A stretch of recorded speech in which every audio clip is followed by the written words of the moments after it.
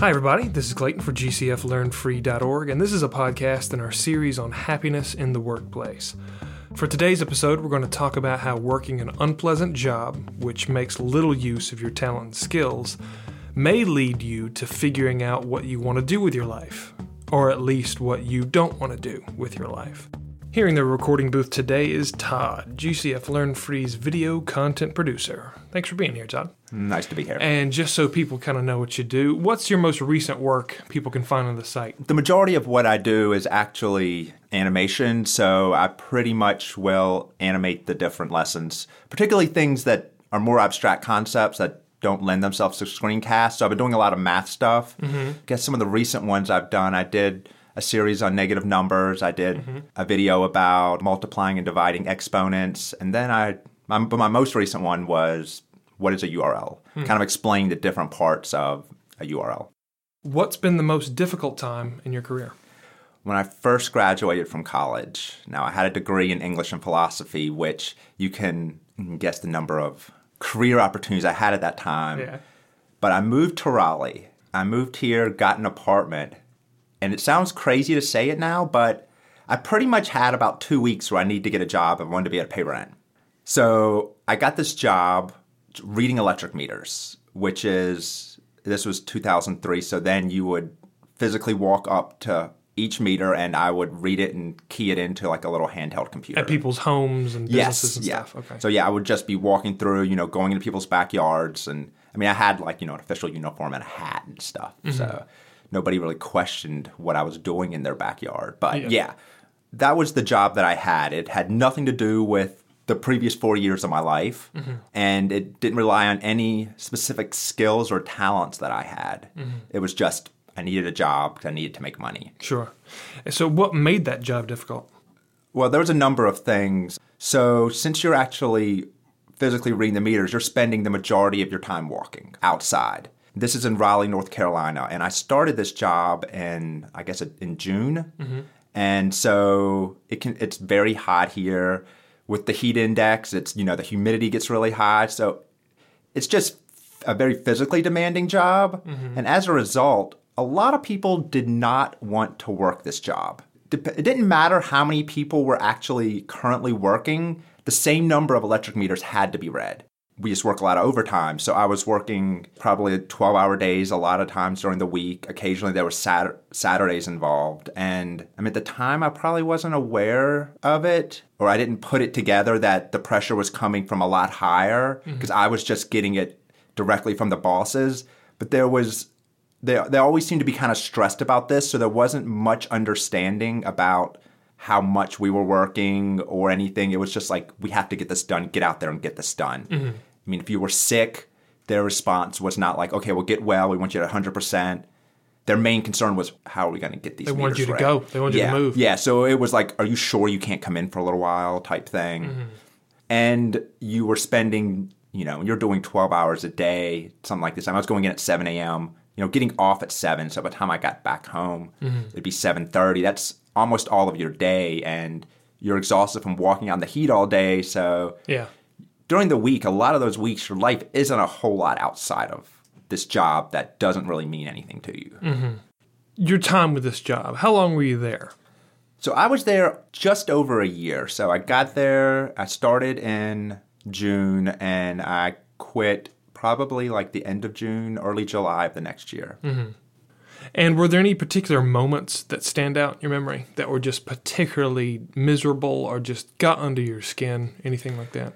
I'm sure at the time there might have been specific moments or specific things that were said, but it was more just this sense that we were never doing enough, and I was giving all of my time to this. I mean, something I've kind of seen as I've gone on working a job. This is my first job. That's important to know. So I'd never worked like a full-time job that wasn't like something I was doing until I returned back to school. Yeah. So this is my first like full-time, I guess you could say, professional job. So I didn't know this, but it was like the way that the management kind of passed along their stress to us. It's something that you don't see in better managers because little things like they had say, brought in donuts one morning and been like, I know we're working long hours. Here's just a little something. Yeah. I'm glad we really appreciate all the work you're putting in. That probably would have changed the whole experience just for me. That small gesture. Yeah, just to know that they were aware of it. But it was this feeling that they weren't even aware of it. Mm-hmm. And, when you're 23 years old. When it's 100 degrees out in the middle of a North Carolina summer. Yeah, and then all of a sudden you have a day where it's just like torrential downpour. Yeah. And it's just like, an umbrella's not doing a whole lot. You're just soaking wet. You're walking around, in soggy shoes. In regards to all these problems, did you ever try to fix anything? Did you ever try to remedy an issue? Or was there anything that you could do? I didn't. I'm not someone who has ever, especially when I was younger, really did well with confrontation, which is also made me a really good worker because I didn't like to be criticized. Mm-hmm. Even at my angriest at this job, I would still be out there doing the job at a very just relentless level, just walking through. It wasn't like I just kind of was screwing off. Yeah. Because, there was other people who came and went who would just kind of take like these 2-hour breaks and stuff. And, and I couldn't even consider that. Yeah. So you got meters to read. Yeah, this is my job. This is what they're paying me for. I don't want them to be angry with me. Yeah. But no, I never really said anything. It probably wouldn't have mattered because, this stuff had to be done. Mm-hmm. And it's like saying, I'm tired of working these long hours. I'd like to have some time to myself outside of this job. They would have been like, yeah, so would I. Because these managers, the managers were working this job the same hours I was. Even if they weren't necessarily out there, all of them out there reading, they were still at work for 12 hours. So this was their life too. Yeah. Again, at the time, you don't really see that. Now, I don't know if there was anything I could have done to really address my grievances that would have resulted in any positive change. But I definitely did not even consider trying to do anything like that. Yeah. So during those days, especially on those hot, muggy North Carolina summer mornings, what got you out of bed? That was my job. Had to make money. Mm-hmm. I had rent. There was nothing like I'd wake up and be like, I'm not going into work today. That was never a consideration. It's like, what was I going to do then? Mm-hmm. Not have a job? I had an apartment. I needed food, car insurance, gas. All those things that you just need to live. And also, I was getting up at like 6:30. I've always been someone that's been good about an alarm goes off and get up right away. But when it's that early and you're just kind of bone tired, you just kind of do it. You just go through it. You don't really think much about it. You're not excited about the day, but you're not like, today's the day. I'm just not going to go in. Mm-hmm. It's like, no, I'm sure I never even considered like just not going in. Mm-hmm. I know you just said this was your first real job out of college. What did you expect your career to look like at that point in your life? That's a good question. And probably part of the reason why I ended up doing this job is I had no idea. Mm. The things I was really interested in at the time, I was doing a lot of writing, but not even like writing that makes marginal amounts of money, like the possibility of trying to write a novel. No, I'm talking like short stories and poetry. So there was no like income-based goals I had at the time, like as far as a career. So you were still just trying to figure it out, your professional direction. Yeah, because as I said, I tend to get pretty obsessive and get really into things and get pretty passionate about things. But with my career at that time, I just couldn't figure out what that was. Yeah. And so especially with that job being at the beginning of your career, how did that job change you as a person? Did it instill any sort of value or perspective that you still kind of draw from now?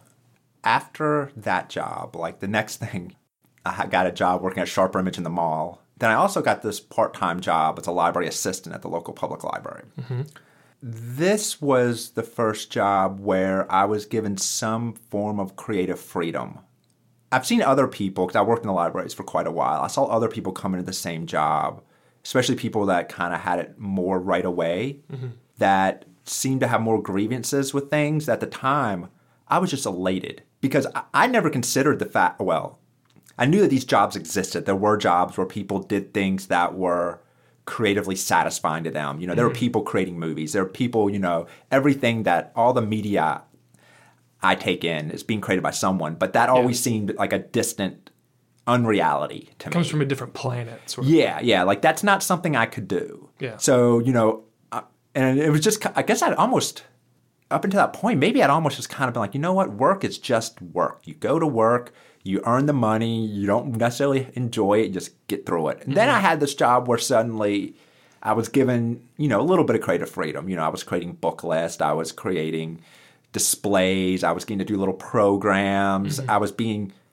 asked for help on like a wide range of topics. It was just amazing. And the whole time you're like, all right, don't do anything stupid. Yeah.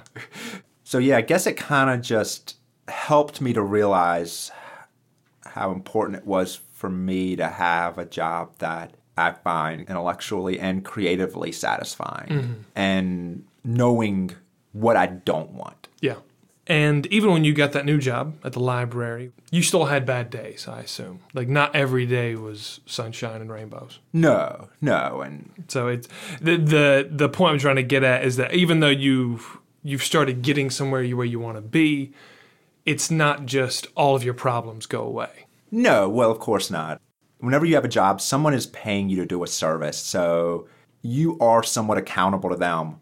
And their main objective is not to make sure that you are just gleefully happy every moment of the day. Yeah. There's just work that has to be done.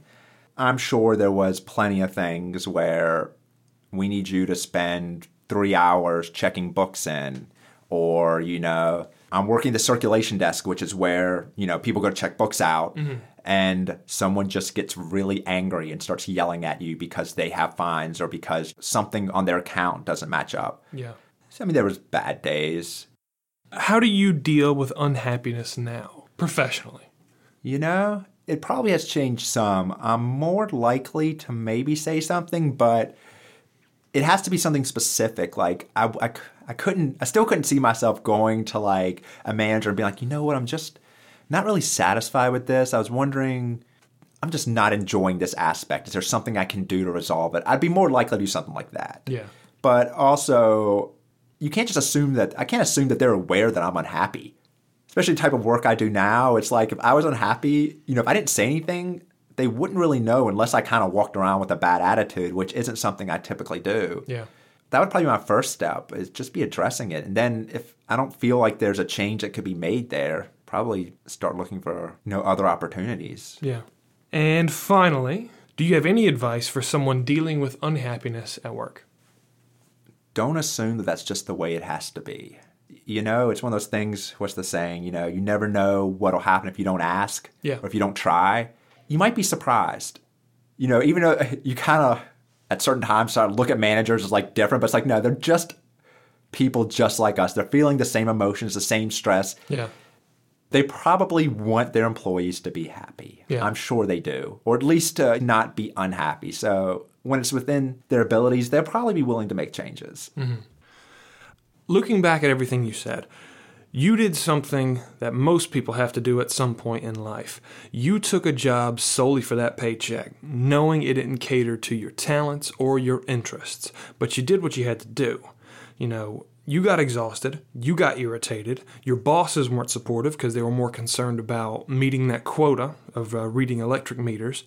The North Carolina weather didn't do you any favors, but you didn't use your irritation as an excuse to slack off, though. You held up your end of the bargain. So thank you for sharing that story, Todd. I really appreciate it. To our listeners out there, if you have any questions, comments, or would like to suggest a topic for an upcoming podcast, you can reach us through Facebook, Twitter, YouTube, or the Contact Us page at gcflearnfree.org. I'm Clayton, and thanks for listening.